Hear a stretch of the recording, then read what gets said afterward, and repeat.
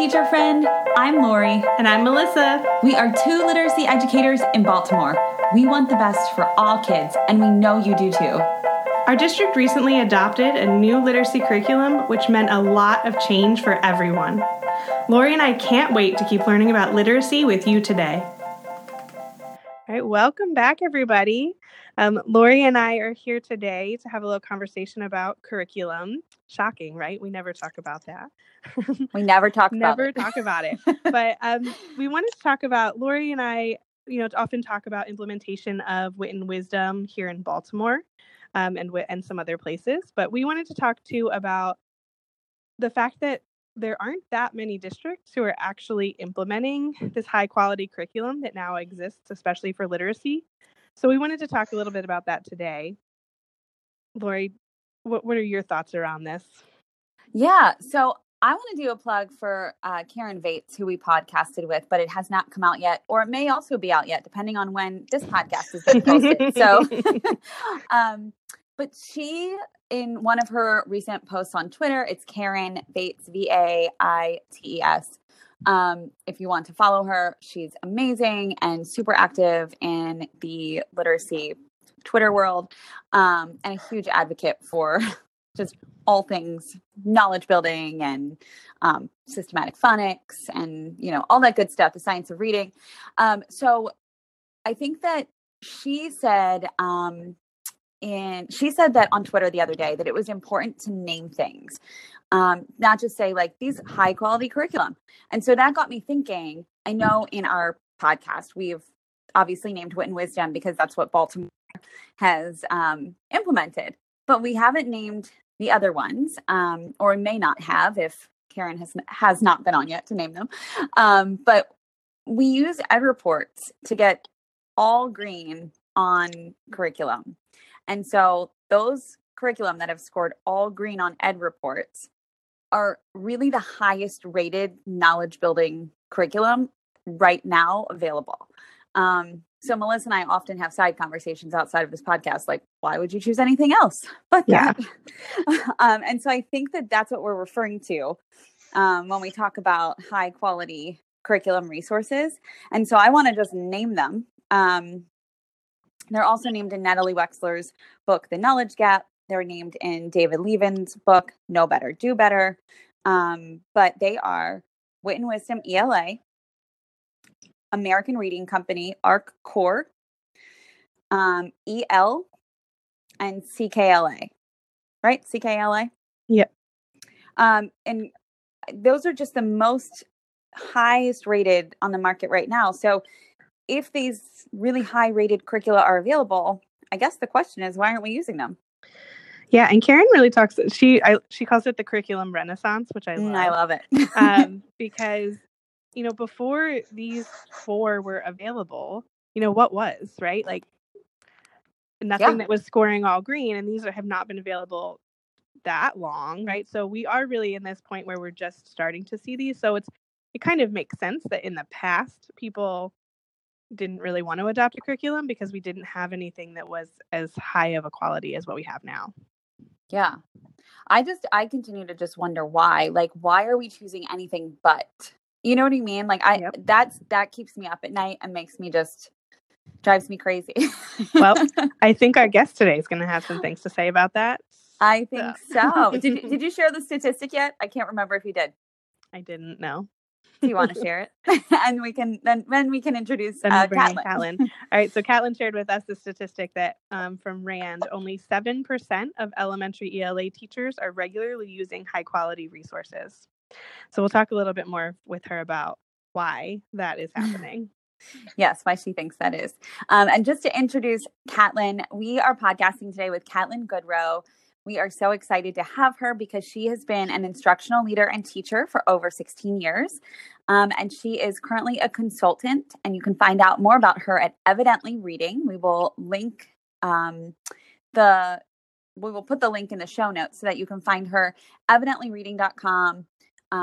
Look out for her services. She is so fun to talk to, and we're really pumped to have her today. So, Catlin, welcome. Yes.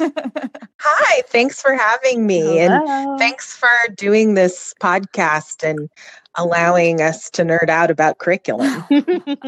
I know. Usually when we finish doing a podcast, I'm like, oh man, we could have stayed on the line for another hour or 4. Yep. So we're happy to have you today. I know that one of the things we want to talk about is that statistics. So would you mind telling us a little bit about your thoughts on that? Why are only 7% of elementary ELA teachers regularly using high quality resources?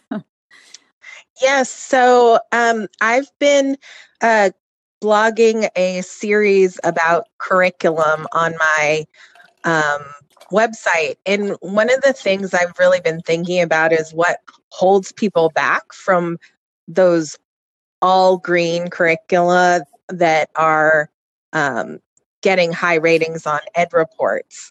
And I think that there's some assumptions that that teachers and leaders make about implementing a curriculum throughout a district or throughout a school that keep them from doing that implementation. And in my experience, people tend to blame the curriculum when an implementation doesn't go well, but often hear some. Well, you can't hear someone nodding, but I'm imagining nodding happening. We're nodding. I bet everybody in their car right now or running or shopping at the food store is also nodding. all the people are nodding, listening. And so I think when an implementation is very top down and teachers are not provided with the knowledge base that undergirds a curriculum, they tend to have negative experiences about it. And also when an implementation is very much asking people to just read the script and not deviate from it, I think that's also when people have a negative experience. So I really like the idea of implementing a curriculum with integrity versus fidelity. So to implement with integrity is to keep the things that research says are really strong practices that help kids learn, but adjusting slightly as needed to meet the needs of your kids. So you're keeping the core of what really matters and what research says is important, and then using your teacher magic to make it your own. Yep. Yeah. And one of the things that I know when I worked with teachers and schools in Baltimore is that we did year one really push for fidelity because we felt as though we couldn't get to integrity without fidelity first. And Melissa, feel free to jump in. I think one of the very first episodes Melissa and I ever recorded, I think it was the first episode, we talk a lot about fidelity. I think the whole episode is about fidelity. Don't say the F word. And we made an analogy around baking a cake, that you can't bake the cake and change the ingredients without trying to make it once first, as the recipe says. And so, obviously the goal is to get to integrity. So I'm happy that you brought that up. Do you want to share a little bit about a little more about those assumptions and how maybe we could work to mitigate them? That's a big question. Address all of them and tell us how to fix it all. Well, I don't know if I have all the answers, but I sort of identified 3 things that I think are major holdbacks. And the first one is that people think that if there's a centralized curriculum, that it's going to be boring or irrelevant to students. And so I kind of think about this through 2 lenses. One is about cultural relevance and the representing the kids that we teach here in the US. And then the other lens through which I think about that is just, is it engaging? Is it interesting to kids? And so I think one thing for that first lens, the cultural relevance piece, I think it's really important to consider that while about 51% of kids in US schools are children of color, as a whole, the children's literature world doesn't represent that diversity that well. High quality curriculums are actually slightly more diverse than the children's literature world as a whole. So you're starting in a little bit stronger place. But I also found that when teaching a knowledge building curriculum myself, and I actually, after 11 years of instructional coaching, went back into the classroom partly to experience using one of these curriculums, which was EL. And I actually taught 4th grade and 1st grade in the same year. You know how things go in schools. But I found that because the curriculum was so rich in knowledge, it actually was not hard to make it relevant to my students' lives. So one example was when we were doing a module on suffrage. It was around the time of the midterm elections, and my students were almost all Latinx. Most were either from Mexico or had family members from Mexico or from El Salvador, Honduras, Guatemala.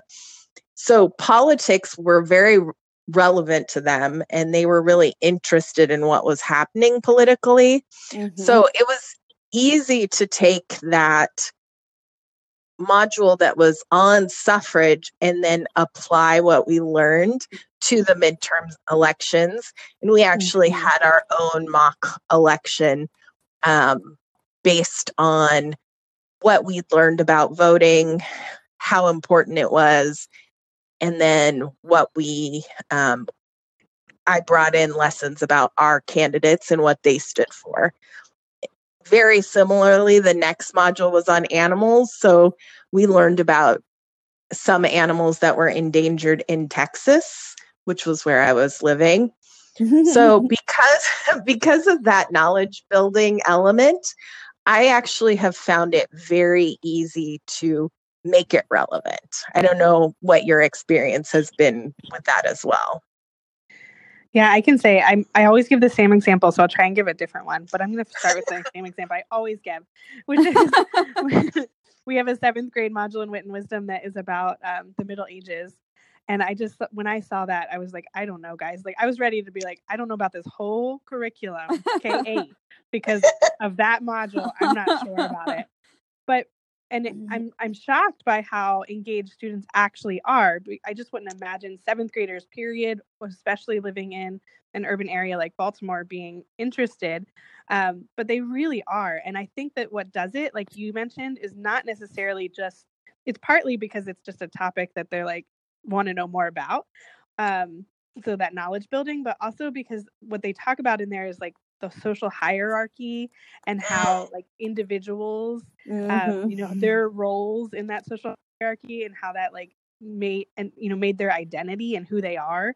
And so like that kind of like, 7th graders want to talk about their identity and who they are and how, where they're going to fit into their society. So when they can make those connections, even if it's not a connection that is like on the surface looks like a book that they can connect to immediately, they really can connect in different ways. So that's really interesting. Yeah. Well, and I think too, like they're building knowledge on all of those things. So naturally they're connecting that much more because they know so much more about each topic because they're building knowledge on it. It's just the spiral approach. So I think it makes a lot of sense. And it goes back to what, Natalie Wexler, I love how I forget what page it is in her book. I need to like tab it and highlight it, but she just talks about essentially, I'm going to paraphrase Miss Natalie but we love her. So she says that how kids are so hungry for knowledge and they just want it more and more. And so by giving them strategies, we're not feeding that hunger for knowledge. And it's so true. Like so much is dependent on the text and what you know about it. So Yeah, I think that makes sense. And Melissa, I was right there alongside you, and I was like, I don't know about this either, but yeah. Then when we see, And there then we are found quite confidence. a few modules. Yeah, there are quite a few modules that are like that we start to see like two ways. They find ways to connect, and also like they want to learn about the anatomy of the heart, and they want to learn about Jamestown, which seems like you wouldn't think that they would want to learn about those things, but they do. They do. Mm-hmm. And I just want to shout out to the way kids can get engaged in phonics. I know that's a little separate from the knowledge building element, but Yeah. I've had a lot of people say to me that, oh, teaching phonics makes kids hate reading. And that has never been my experience. I have heard that too. And I think my experience is that engaging phonics teaching makes kids love reading because they can read. Right. And so I had one student last year in first grade, when we were in phonics, he would always say, Miss, we're getting the hang of this. Because to them, it was so exciting to be able to read, and to be able to read not just pattern books or repetitive books, but to really apply their skills to a whole bunch of texts at a whole bunch of different levels. And so I think in terms of the phonics part of the curriculum, how you teach it and the excitement that you show and the brisk, engaging lessons that you do can really make kids love how words are constructed. So it's not just the knowledge building part that is engaging and exciting for students. Yeah. And once they crack that code and like it becomes more of an automatic, easy thing to read, I feel like that sets them up. I'm more secondary, Catlin, but like that sets them up for like how they view reading from second grade until they're out of school, right? Like that's not just motivation like in the moment of learning phonics, but like how they're going to see reading as either something really difficult for their rest of their schooling or something that they feel confident in and can do easily. That is right. Well, do you want to go on to the second holdback? Yes. What is the second one? Tell us more. So, and this is one that I a lot about on Twitter, which, is the best place for really rich conversations. Actually, literacy. It actually is. Twitter is really great. But I often hear teachers saying that they feel like if they had a curriculum that it would disrespect their expertise and professionalism, which in some ways I understand. But I tell the story on my blog that I had a friend who was an amazing teacher. We actually taught next door to each other in my second year of teaching. She was an incredible mentor. Aww. But she had actually come to the school where I worked from another school. And the entire reason that she switched schools was because we had a robust, systematic, and explicit phonics program. And she wanted to be able to teach that curriculum to her students because she'd seen what it meant for their progress as readers. But it also provided her with the development to understand phonics in a much more robust way. In fact, her husband always says, teaching a great curriculum is the best professional development. Mm-hmm. And is so he a teacher? I think he is. I was hoping so. I think that's very intuitive for a husband who may not be a teacher. Yes, he is in education also. So, but I think that having a great curriculum can build our self-efficacy and our capacity as teachers. Yeah. I love in your episode where you talk to Katie Scotty and Kier, he says, I get to teach this. I don't have to teach this. And that's really how I felt. And that's how Kelly felt when she moved schools so that she could learn from a curriculum. I think you can implement a curriculum in a way that makes teachers feel like their expertise is not respected. But I think we have to think about the positives that a curriculum can provide to teachers for their own feelings of self-efficacy. And their ability to grow as instructors. So what I'm hearing you say is that curriculums that build knowledge for students also build knowledge for teachers. Yes, that was a much pithier way of saying that. Actually, what I was really thinking, I'm like, building knowledge builds knowledge. But that would be very confusing and is obviously more difficult to say. That's a great point. And I do think that we see that from the teachers who we talk to who have embraced it fully. And, teachers like Kier and Katie and so many others across this country who are implementing. And we've interviewed coaches in Mad River, Ohio, and they're shouting out their teachers there and all their hard work. And we'll be talking with someone from Lorain, Ohio soon. And he's sharing how, his teachers have embraced it. So teachers, I think, are feeling excited and empowered at this opportunity. And I think that's I love looking at it like that. Not that I didn't before, but I didn't put it in that eloquent of a term that like the way that you just described it. So I'm happy that you shared it like that. And the other thing I think that's important just to remember is that when you don't have a curriculum, when you don't have texts provided, you spend a huge amount of time looking for those things. Mm-hmm. And I know Rand has this figure that teachers spend 12 hours a week finding materials.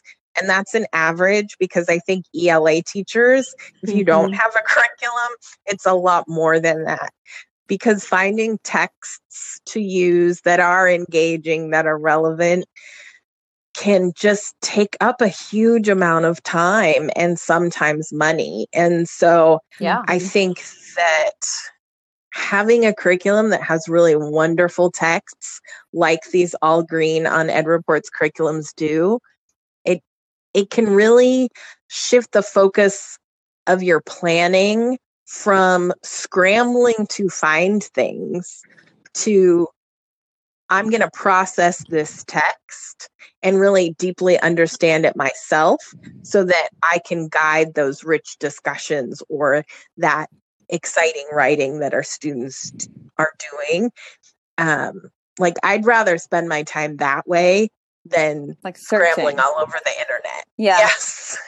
Yeah, it makes me think about where we're putting our time and what's the most worthy. And I think sometimes that misnomer goes back to I track it sometimes back to my like collegiate experiences because I feel like in teacher prep programs it's valued to do that work that you just talked about, like go find all these texts and you're like on a scavenger hunt for 20 texts on blah blah blah topic, and then you have to create a unit plan for them. And my thing is like, why are we creators versus implementers if there are curricula out there using or that are marked all green, that are already doing all these things using the texts that we are quote looking for. And I would add to that, Lori, sorry to interrupt. No, I would argue too, like what Catlin brought up earlier, which is that like finding that place of here is a curriculum that we already said, meets all the standards that we want it to meet. But then I have my students in front of me and, the good thing about having a curriculum is you can find, figure out how you can meet the needs of your students.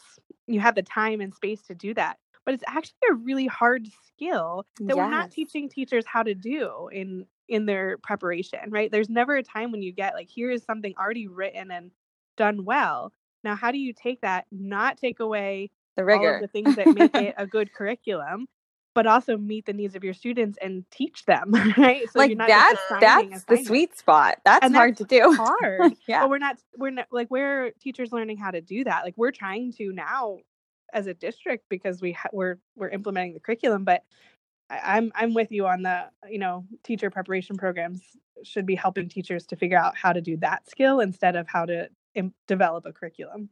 Yeah. I mean, I just think to ask teachers to be curriculum writers and then implement it and then meet the students' needs and analyze the assessments and plan field trips and do all the things that they're asked to do is just so much. And I've said it before. I just continue to know that it's way too much, and that if we can alleviate one of the hardest parts, that then the other hard part, which you just shared, Melissa, doing what is best for your students while maintaining the rigor and the integrity of the curriculum, that's the sweet spot of teaching, but it's a mindset shift and something that as leaders, teachers, districts, schools, everyone, this is newish for education. And I think that the reason that some balanced literacy methods like Reader's Workshop really have taken a hold is because some of that work is then on the students. The students are choosing their text. And, Timothy Shanahan has talked about how some teaching guidebooks will tell you how to fake it when you haven't read the text that the students have read. Yes. And so to me, I can't imagine teaching a text that I'm not deeply familiar with as a teacher. But you have to have the time to do that. And a curriculum can help you do that. Yeah. It's like a tool in your toolbox for teaching. Yes. That's a great point. Okay. Is there a third point, Catlin, that you want to bring up about the assumptions? Yes. So I think that the last holdback that I have identified is when people say that they look at Common Core aligned curricula, those all green curricula, and they say, this is too rigorous for our students. And I know that you on your podcast have talked about how a lot of Baltimore teachers felt that in the beginning with Wit and Wisdom. I've encountered that with folks implementing EL. And there's a couple of ways to think about that. One is just an equity lens of if we're really saying that this is too rigorous for our students, what is that saying about our belief in them? Yeah. And Kier mentioned that too. I mean, right from a teacher's mouth. Yes. Exactly. Yes.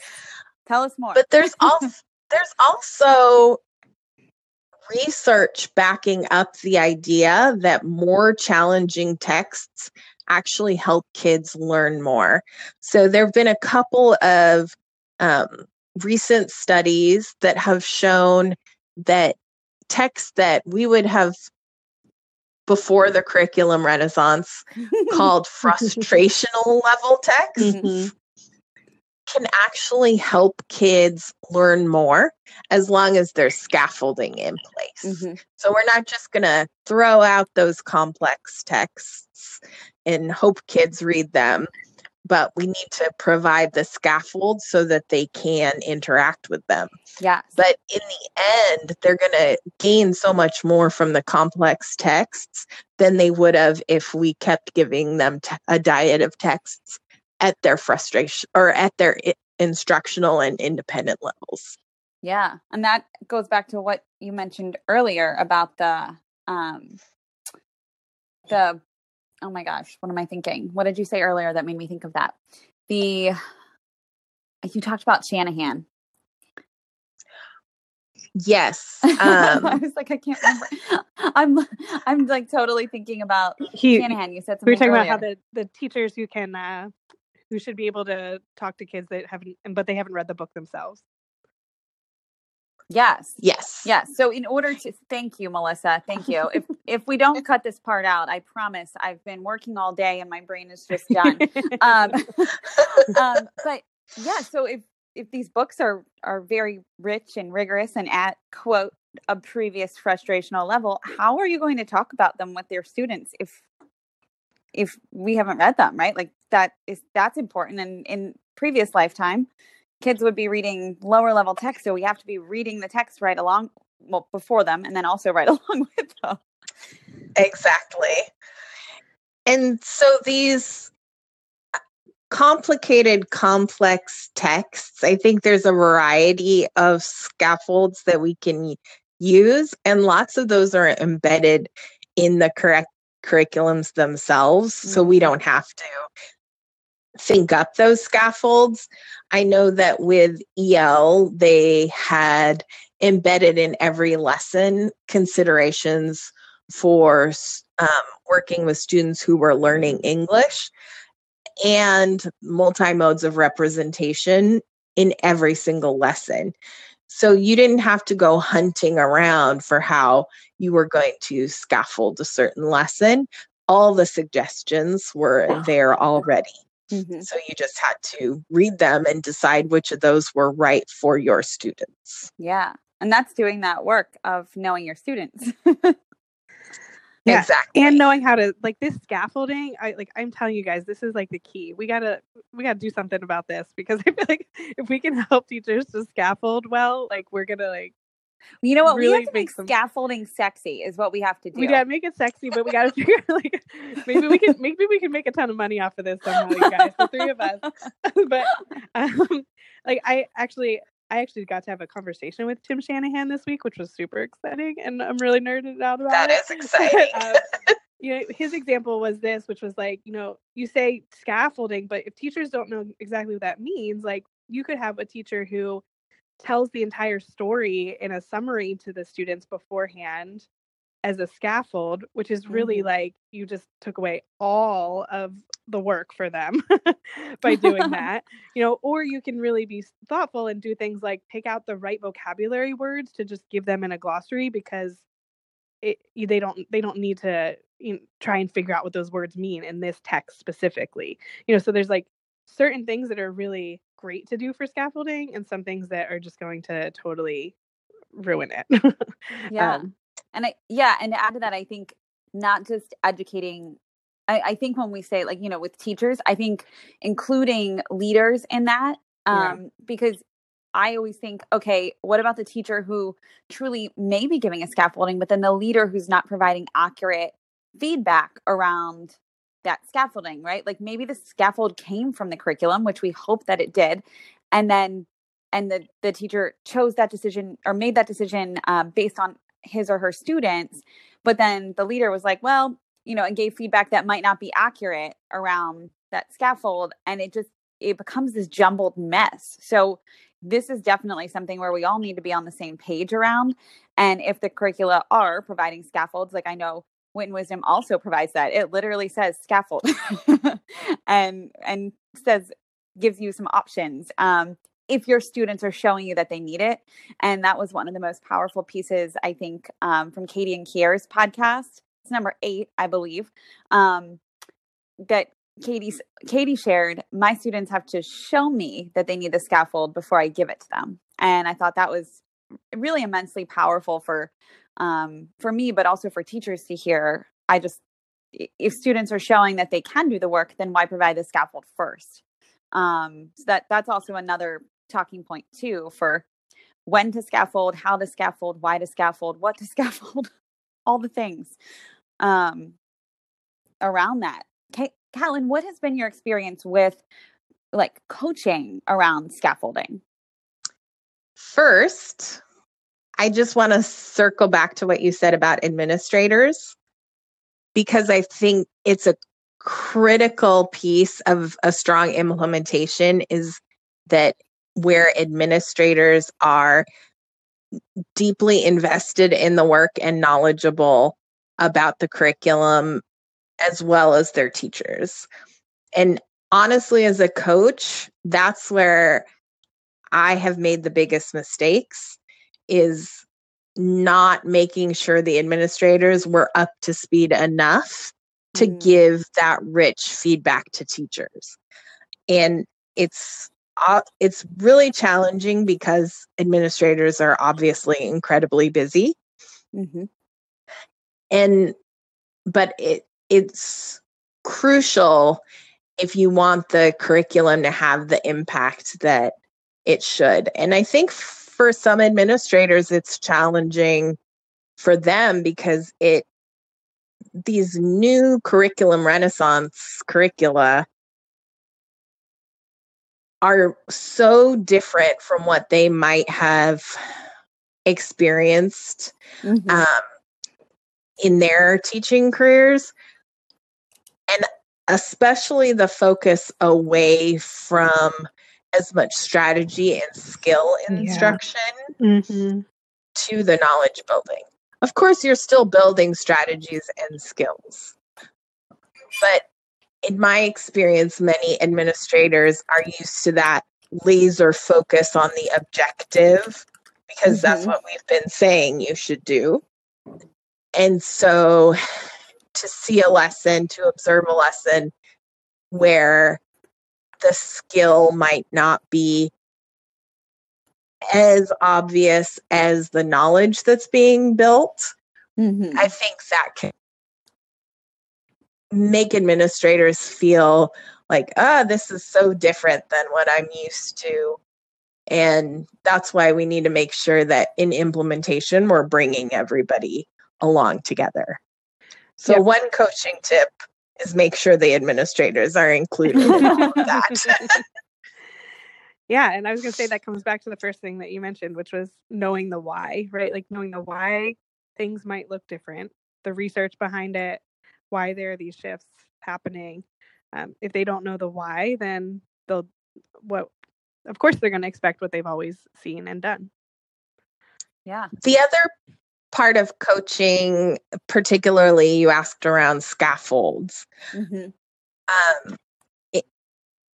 In my experience, I think the teachers who've been most successful have made sure that they're scaffolding up to the level of the text and not bringing the text down to students. So you mentioned not summarizing the entire story before students have actually had a chance to do that. So I think one of the most powerful ways of doing professional development or coaching around scaffolding or any kind of new initiative is to work intensely with a few people who can be your champions. And so if I coach intensely with a couple of teachers to produce artifacts that show here was the original lesson, here's the scaffold that we chose and why, and here's how the actual student work played out. Creating those artifacts really helps teachers to visualize then what that could look like in their own classrooms. And it could be as simple as, this is how we're going to chunk out the text into smaller bits. We're not watering it down. We're just giving students some stopping places to think and write. It doesn't have to be complicated, but if we can show teachers actual artifacts from actual kids in their school or their district, it's much more powerful than, giving a PowerPoint, but here's 4 scaffolds you can use. Here's why scaffolding is sexy, right? Like give the student work to show why it is or it isn't versus what they would have been able to do on their own. Or, that's a great suggestion and a really tangible tip for anyone listening who is thinking like, well, how do I know if my students need scaffolding or not? And I think that that's a real question that teachers are asking. And or I want to help them. Is this scaffold the right thing? Or, can I have a scaffold toolkit? I think they're just not sure what to do. And so bringing it back to the student work and thinking, can they do this without the scaffold, or are they asking for the scaffold? Are they needing the scaffold? And then if they are, there's a couple selections suggested in the lesson. Which one is right? How do I know? So using the student work to figure that out. That's an excellent tangible tip for our teacher listeners in the house who have, who hopefully are using a all green Ed Reports curriculum. I hope that, you're listening and can take that tip away. Thank you, Catlin. Yes. So do you have any thoughts that you want to share with us about your blog posts or why you started your blog? I loved reading it the whole time. I know I left you a little comment at the end, but which is why we're podcasting now. But the whole time I was reading one of your blogs, I was like, yes, it's like she's in my brain. Yes. Do you want to tell us a little bit about why you started your blogs, or any, anything that you'd like to share about that? Sure. Well, I'd been working in Texas for about 16 years, and doing a variety of jobs. As an instructional leader, I worked for Teach for America. I worked for the state of Texas. And during that time, I visited a lot of classrooms, and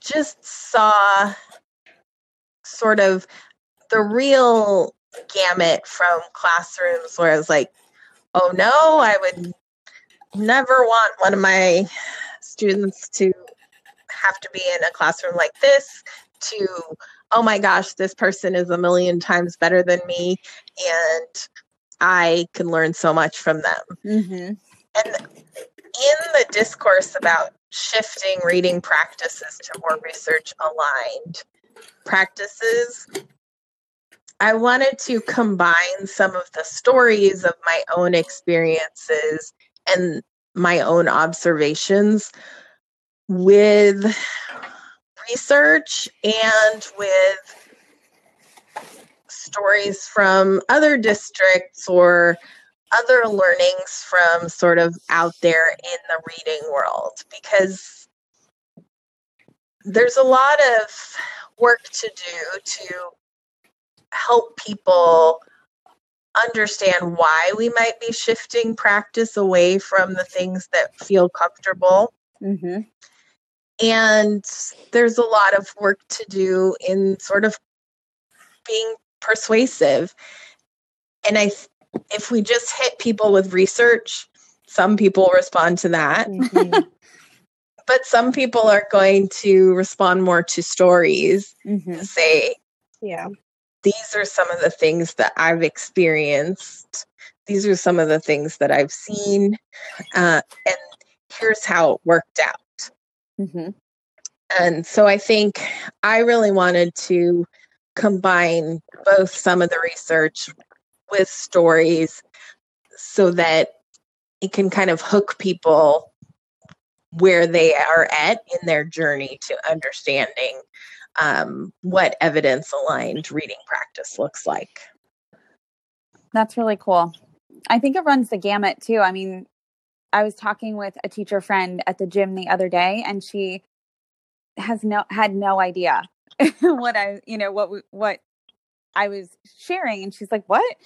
And I'm trying to give her like the under 1 minute recap of all of this research and all of these stories. And then on the other side, we have people who are teachers who are more steeped in it, and who have heard about it. And then there's teachers who are somewhere in the middle. And so I just think anything we can do to continue to spread the word. And we just thank you for your initiative with your blog, and keep doing it. Hopefully we can podcast again in the future, maybe about some other blog topics. And I feel like we are just literacy crusaders at this point. We're all working on getting the message out there. And I love that about the curriculum renaissance. And I love how that sounds, the curriculum renaissance. Yeah, and if I can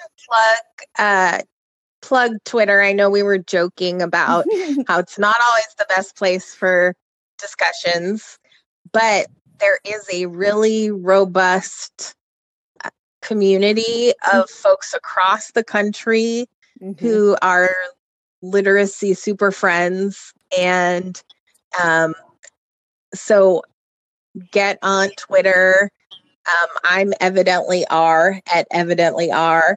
So, you follow me. People out there follow Melissa and Lori.